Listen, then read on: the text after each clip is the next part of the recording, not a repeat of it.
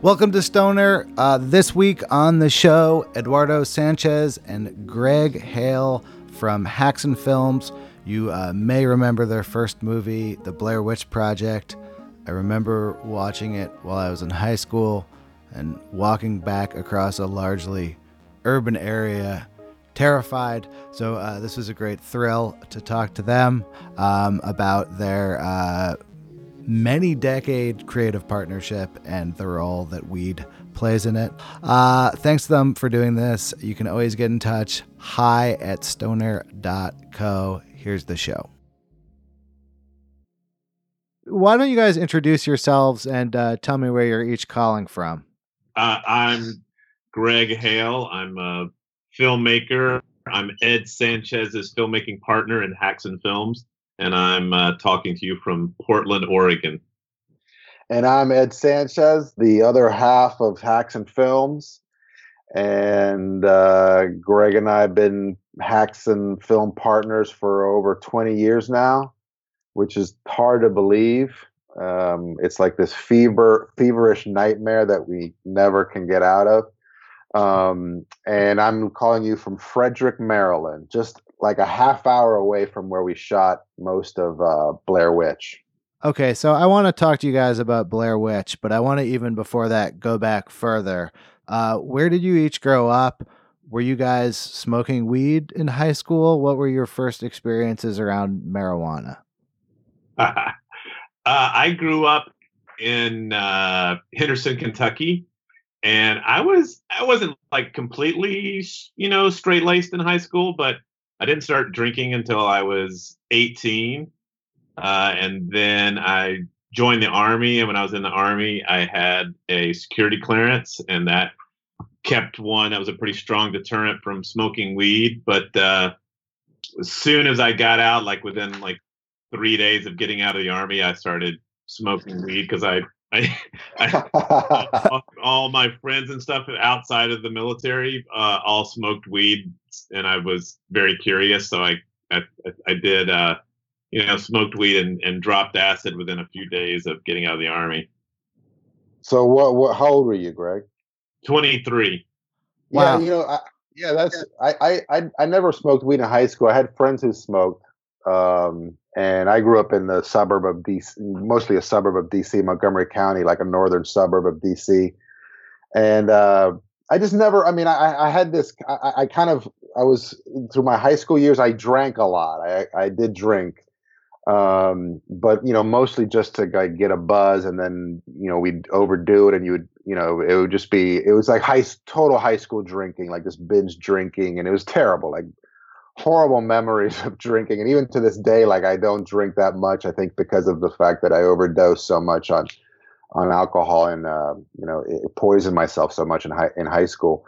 And then the weed thing I didn't pick up until I guess I was like in my early 20s, and we were in New York, and we were showcasing this movie that I did called Gabriel's Dream, and it just seemed like the right time, and I started smoking. I never looked back. At what juncture in your life did you guys start working on the movie that would become Blair Witch? Dan Myrick, who we did the film with back in the day, and I went to film school along with Greg, but Greg was a couple years, he was in a different class than us. So Dan and I were in the first class, and we became friends and started talking about, just film stuff. And started talking about horror movies, and we kind of gravitated toward the same group of horror movies that we liked as kids, especially these movies that were kind of like pseudo documentaries, like that show In Search Of with Leonard Nimoy. That was like a common, interest for us.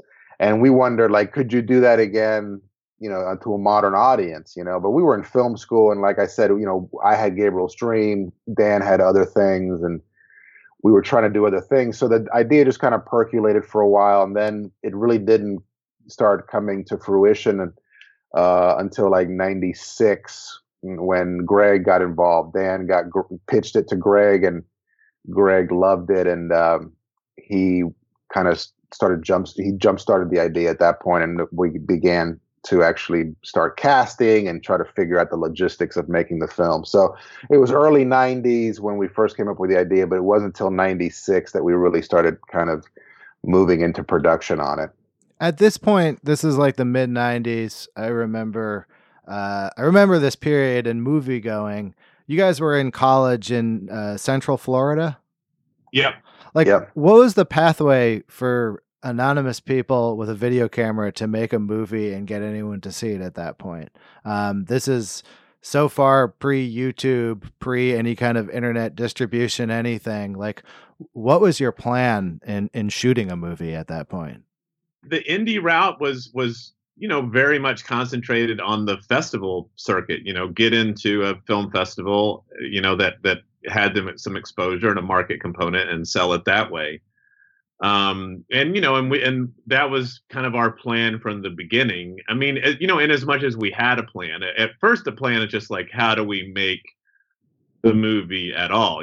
Ed had made a feature, but it was, extremely low budget. When we were trying to, at first, just make Blair Witch like a regular movie, raise, $350,000 and shoot it with a crew, and everything would be kind of faked and shot like a regular movie.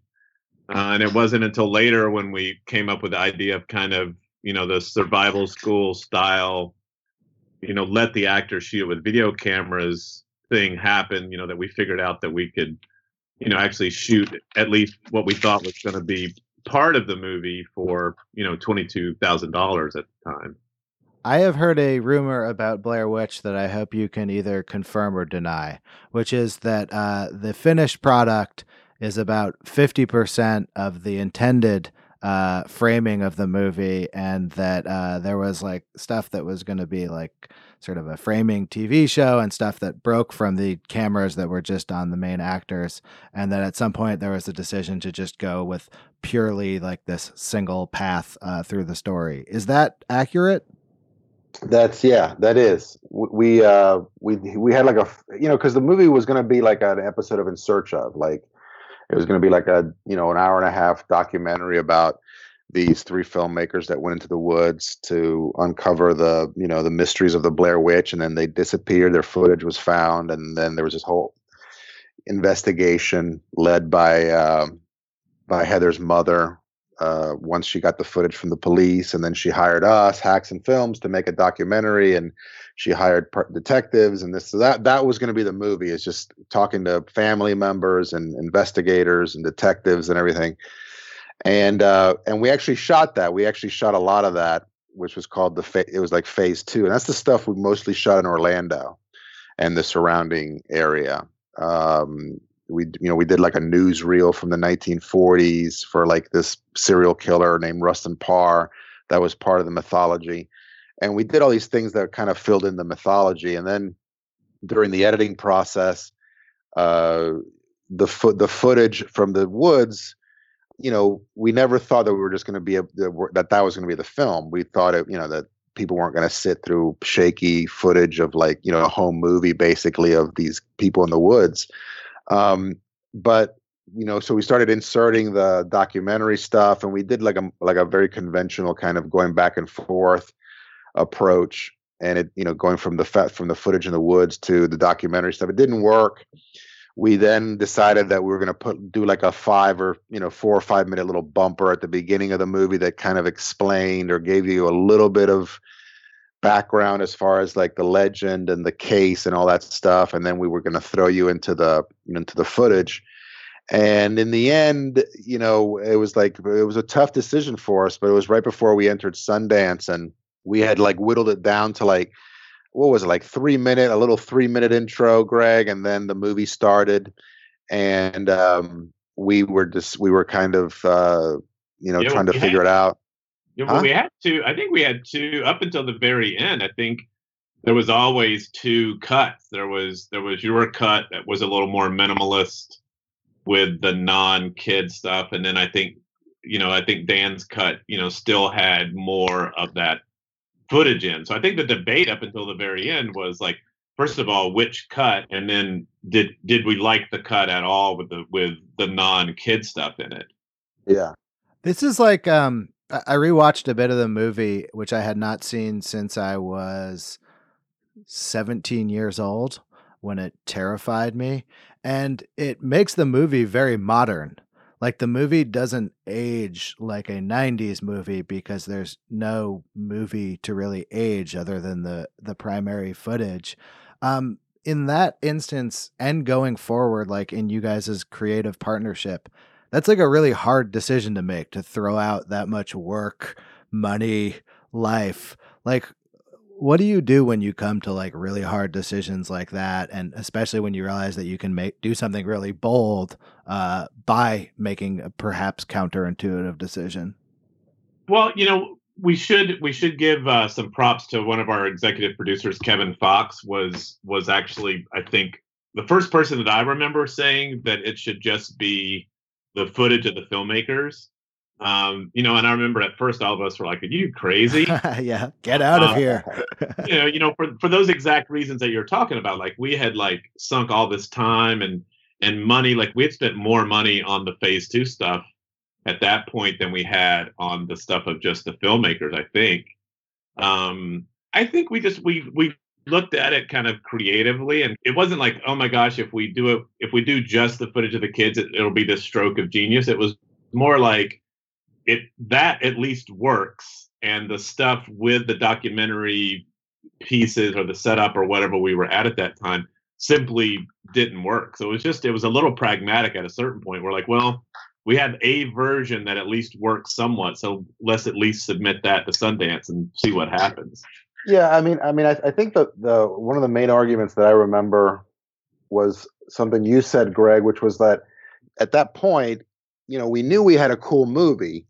We were, we the few people that had seen it reacted well to it. We knew we had something that hadn't been done in a while, at least. I mean, we couldn't even remember the last time somebody had done something like this. So it was, we knew we had something cool, but it was just like, are people going to understand it enough? Like, if we just show the footage, are people going to understand that there's a mythology and all this stuff? And we kept telling ourselves that's going to limit, our commercial, the little commercial appeal that this movie might have. It's going to be ruined if we take out, the kind of the explanation. And Greg, I think late in that, I remember we were at the office in downtown Orlando, and we were like just talking about, whether we're going to do this or not. It was like the night before we had to, ship it out. And he said, look, no matter what happens, the 3-minute, little segment at the beginning of the movie is not going to help us compete with like real horror movies or real Hollywood movies. I mean, we don't have that, you know what I'm saying? And we all were like, yeah, he's right. And I think that was the thing where it was like, look, it's no matter what we do to this movie, it's not going to be, Friday the 13th or Nightmare on Elm Street, or a movie that, a typical kind of horror movie that people are expecting, no matter what we do to it. So we may as well show it in its raw form. And if it works, it works. And if not, then that's the way it is. What has it been like in the intervening, 25 years? As like found footage goes from being like a unique one-off to like a bit of a trend in horror filmmaking to now, I would say, with people filming with phones, looking into the phone, the sort of centrality of the like smartphone as the primary filming device in the YouTube social media world, that like these kinds of visual ideas are like everywhere now. They're like the most dominant force. Has that been something that's been fun to watch? A lot of it was just the timing. I think Yeah.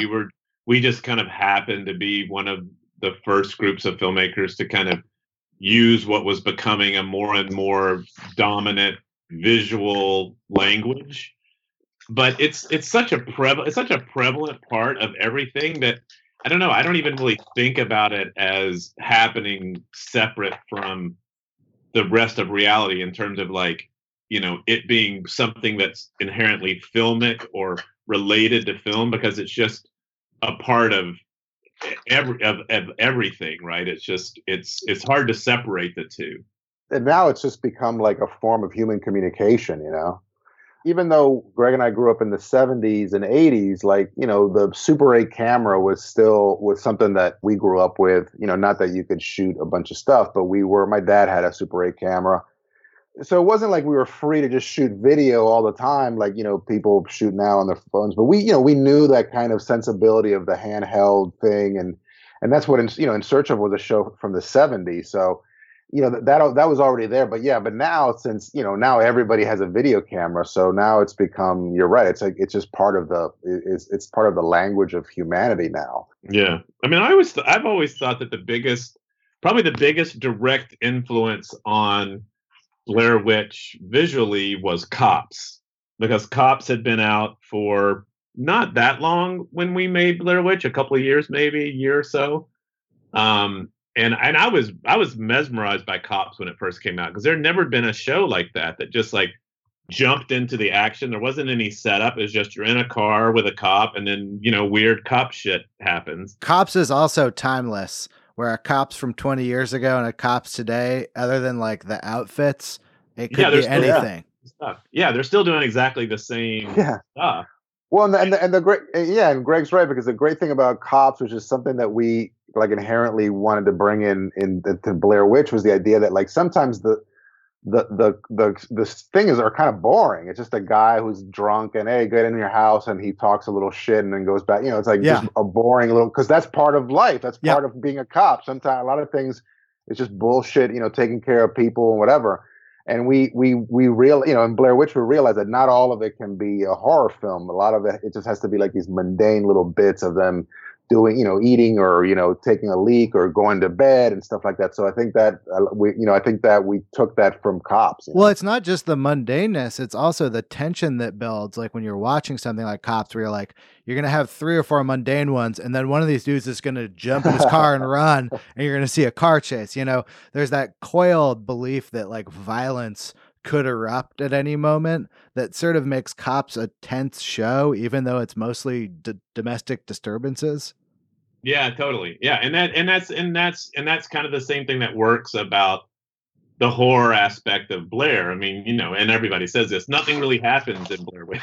Nothing really happens in the movie, right? It's all just the tension of when is something going to happen, and there's something actually out in the woods, and it's like you're saying, that's exactly what Cops does. This was the Seinfeld era. Like nothing ever happening was big in the 90s. It was like an accepted cultural trend. Yeah, that's true. So you guys have done a string of horror movies since then. You did a segment for VHS too, which I remember seeing. You did a Bigfoot movie. When you set off doing this and you had this giant success for your first movie, had you guys been dreaming of doing horror movies, or is this just like where you landed? I think it's a little bit of both, and I think Ed's and I's answer are a little different on this. I always wanted to make Star Wars, right? That's what I grew up wanting to do. But I always really loved horror films. In fact, probably my earliest, film memories that I can think of that really had an impact on me before Star Wars were probably all horror films, with some sci-fi thrown in there, but mostly horror. So for me to have the lucky break of having a hit movie that happened to be a horror film and kind of painted us into the horror corner, I didn't really mind it. I was fine making horror movies and still fine making horror movies because it's a genre that I really like. I always have liked. Yeah, for me it was a little different. I mean, I definitely I liked horror movies, but I didn't really enjoy being scared, and I still don't. Same. Yeah, so I think now I watch horror movies because I have to. It's like I have to keep up with what's going on, but there's very rarely a time where I go into a horror movie that I'm looking forward to, especially one that I know that people are saying is scary, because I don't like that shit. So I came up at it more from, I wanted to make, Steven Spielberg movies. I wanted to make, Star Wars. I wanted to make action movies, like comedies that, horror movies really were like one of the last things I wanted to do. But I did love horror. I did love certain, Jaws and Exorcist, The Shining. They're some of my favorite movies ever of all time. So I definitely loved them. But and then once we did Blair Witch, it took a while to kind of figure out, what we needed to do next. And but I'm kind of like Greg. Like I'm very appreciative of being, if we are stuck, I'm appreciative of being stuck in the horror genre, because I have learned to really love writing and being part of horror movies and trying to scare people and just building this genre. I really am proud of the work we've done. I love the fact, like what Greg was saying, is the idea that, like, there's horror movies is like the most diverse genre you can get into. So it does open you up to a lot of other different kinds of filmmaking, where, other genres, like if you're stuck in comedy, you're kind of, you kind of have to stay in the comedy realm. In horror, there's so many different subgenres that it does make being stuck. There is a freeing, quality to the genre that I always enjoyed. It also seems like in the last couple of years, horror is increasingly a way for small movies to break into like big mainstream pop cultural release, like stuff like Get Out. Some of the bigger movies have at least sort of come out of the general horror pool. It seems like something where there's actually maybe like still a little more of a democratic sensibility about people just going out and seeing stuff. Yeah, I mean, I think some of that I think is the quality of movie. I think is different. I think horror films recently I think are really interesting and really varied, and I think really good. And they're not necessarily like, there was definitely a time when if it was a horror movie, you just kind of assumed that it was going to be cheesy and look bad. And then a big part of it too is Blumhouse, is Jason Blum and Blumhouse. Those guys have pretty much single-handedly changed the math, the financial aspect, the economics of horror filmmaking, because all these big hits, or most of these big hits that you're talking about, are all from them. Yeah, I'm just basically talking about a string of like hits all from the same source, similar hits, similar budgets. So you guys primarily out now are coming up with concepts, developing them, pitching them, whether it's film, TV. I understand that at some point, marijuana has played some role in your creative process and developing ideas. Yeah. Yes, absolutely. I mean, yeah. I mean, there's always this thing about, because some of the stuff, I mean, marijuana does help you think of things in different ways, and it puts you in a, mind in a different mood, and you can come up with, really great stuff, but you can also come up with a lot of stupid stuff. So there's always this level of like, coming up with ideas when you're high, and then you write it down, and you're like, you don't want to tell anybody until you're done, and you can kind of the next day look at the idea and say, all right, that's a cool idea, or that's ridiculous. What kind of a working style do you find like your best ideas come from? Like, is there like a consistent source of like these kinds of moments like deliver for me? For a long time, it was pretty informal, and now we've kind of formalized it a little bit, but just basically, doing what stoners do, right? I mean, that's kind of the amazingly lucky thing about being a horror filmmaker, is like the direct pipeline from general stoner bullshit to something that you can make money on. You just get stoned and sit around and think of stupid shit and talk about stupid shit. And in our case, we're able to like translate some of that stuff into horror ideas and do something with it when we're not stoned.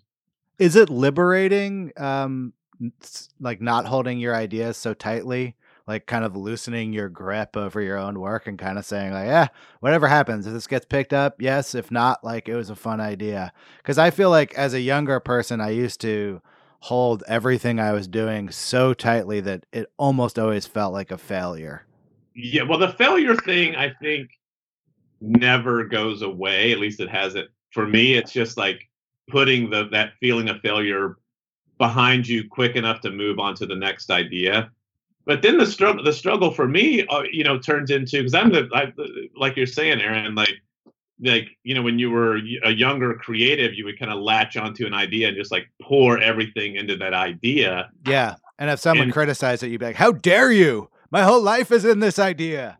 Right. Yeah. Yes. Yeah. So it's kind of dangerous in on that regard, but at the same time, it's like that kind of like obsessiveness is what allows you to get shit done. Like there was many times in the process of making, Blair Witch or any other thing really that we've made where you could have said, okay, well, we're done because X, Y, or Z didn't happen. And you just kind of keep going because you are holding on to that idea. So it's just finding that balance of when do you really hold on to something and try to see it through, and when do you say, okay, next idea. That I think becomes more of the challenge than just holding on to the idea itself.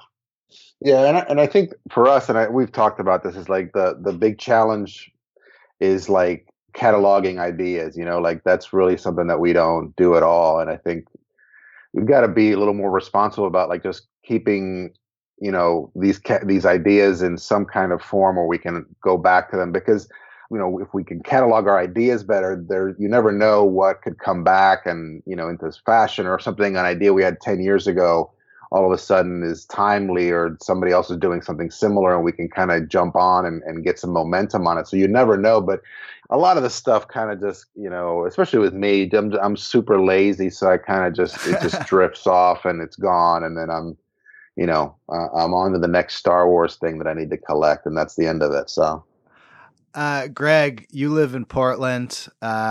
You have lived there from before legalization through marijuana legalization. What's it like? What's it like to witness locally?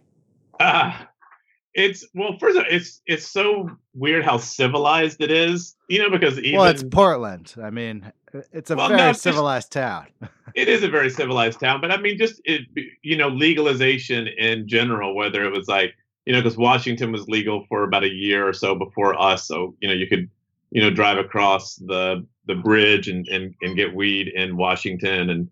And then, Ed and I went to Colorado and actually did like a little, working vacation specifically because we could, get stuff from dispensaries. But it's just weird how civilized it is when you can just go into a store and pick out what you want. And for somebody who's been buying weed for a pretty long time, even if when you're not buying it from some sketchy dude and you have a good relationship with the guy that you're buying from, it was always a little weird. Yeah.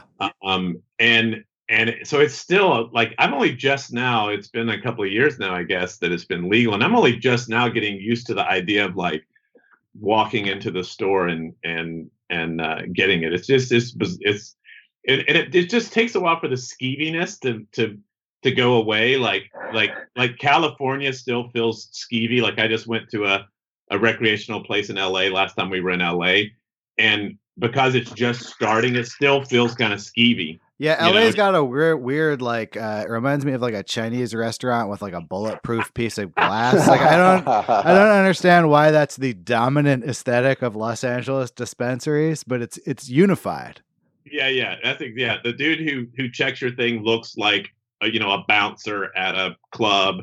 Like, yeah, it's just it's bizarre. That's been the biggest shift, is just the getting used to it not being sketchy anymore. Ed, in Maryland, what did you have to do to become a medical patient? You go to a certain doctor that's licensed to do that or whatever, and you go and you have to prove that you have some kind of applicable condition. So I'm on antidepressants, so I took my prescription, and I said, this is what I'm taking, and weed is help me, whatever. And they you got to check off certain boxes or whatever, and then you get your card and you can go to the dispensary with the card. And obviously you have a limit as how much you can buy and stuff, but it's quite a big limit. I mean, I'd have to have a serious habit to even go near that limit, but it's just great. And then they open one up like literally like 5 minutes from my house. So it's and it's run really well. It's expanding. It seems to have good management, which, like what Greg was saying, is like, that's some of these places you're like still has this really, really seedy kind of quality to them. So it's good that, it's finally come here, and, and I think legalization is hopefully just a few years away. For both of you, since you're both have access, you're in a very lucky two-state combination to both have access to some form of legal marijuana. Does it feel different to you now that it's legal, like in terms of being like a person with children who enjoys marijuana? Like, does the fact that you bought this from like a retail establishment down the street change it at all for you?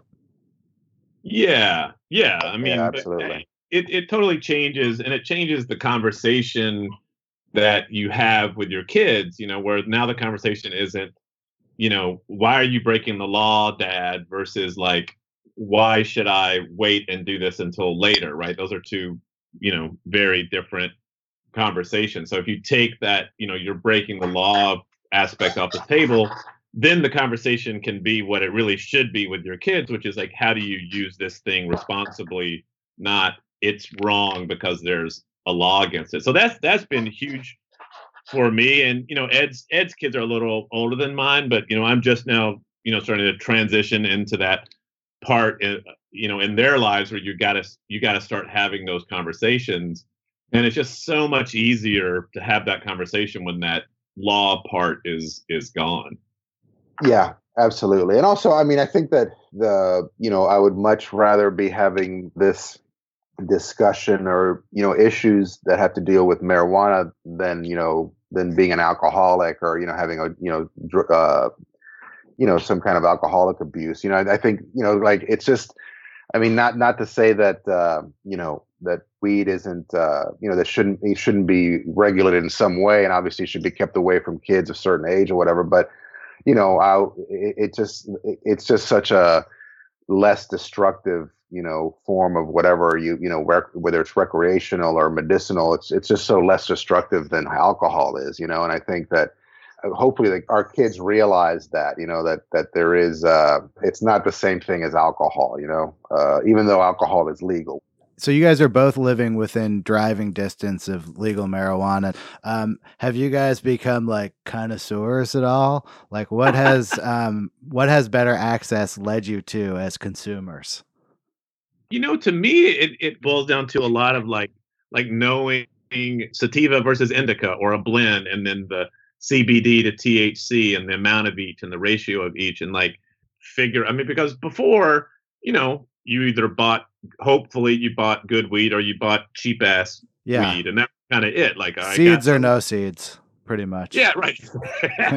Yeah, that was the choice. So that was kind of it. Like it was either generally good weed or generally bad weed, and you didn't really know much more than that. But now you can kind of be like, oh, well, what kind of mood am I in, and like what blend or what combination of different factors is better for a party or better for chilling out or better for being intimate with someone, say. Wow. I didn't realize I was going to go there. Aha! Pulled that one out of left field. So I think that's been the biggest thing for me, is just like, actually being able to like, I guess like anything from a hamburger to a bottle of wine or a beer or whatever. It's just like, once things are a little more organized and upfront, you can kind of like pick and choose what works for you a little better. Ed, have you discovered any gourmand tendencies? I mean, it's funny because like usually I'm just like ale. That's kind of my attitude also. Yeah, but I do, like Greg said, it's like there's definitely, I'm much more educated, and I love the fact that I can choose from different ways to take it in. I mean, there's just so much variety now. But yeah, most of the time I'm just kind of going in there and say what's good, and what's also are you trying to get rid of that that I might be able to get a deal on.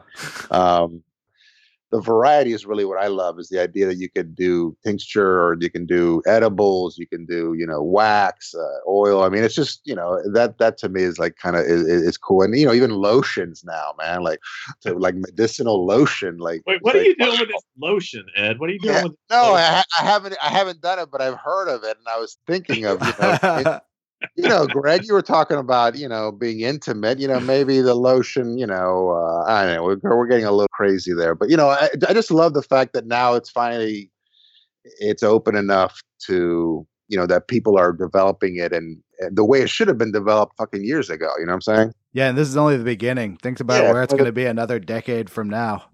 Yeah, exactly. So it's an exciting time.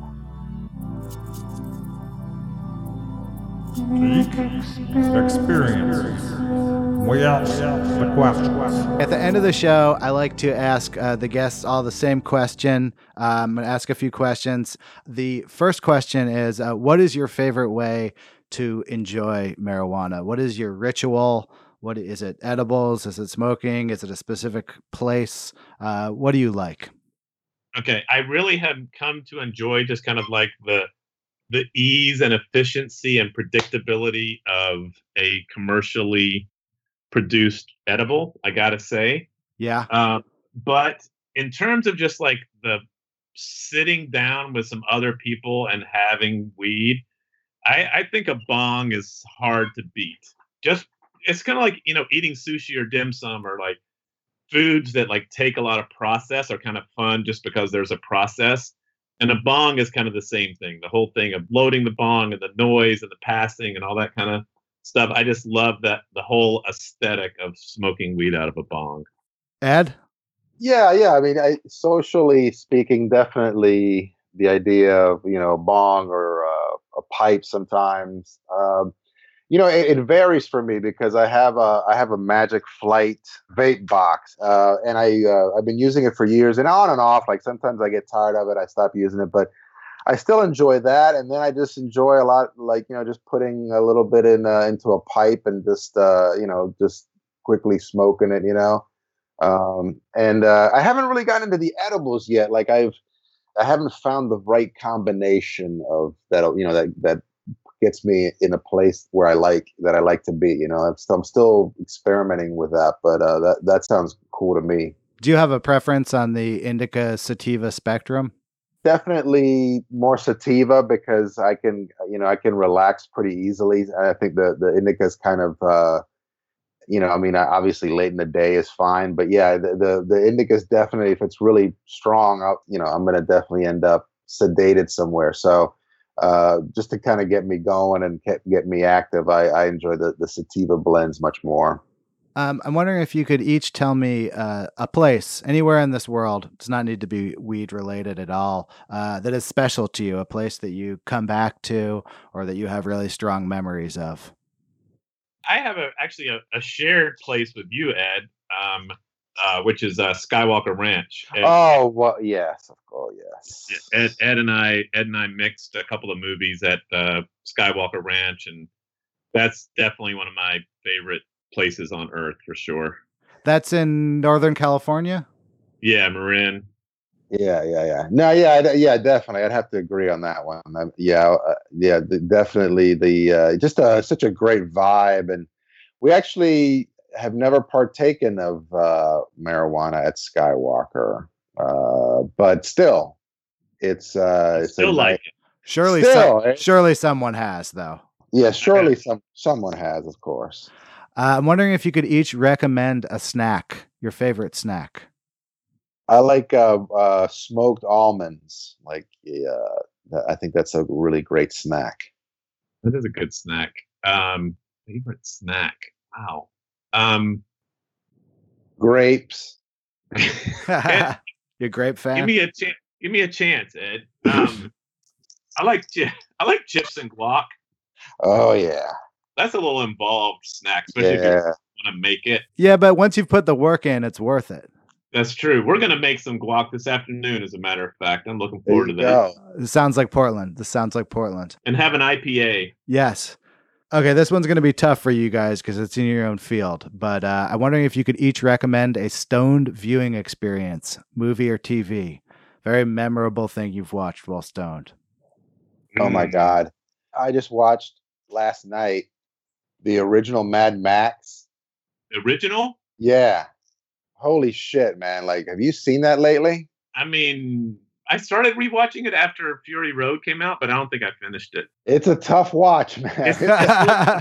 I mean, the action sequences are still great, but like, damn, man, like, it's just really kooky. I had forgotten how kooky it was, and I was blasted too. But my wife was not, and she was she thought it was very kooky as well. So I don't know.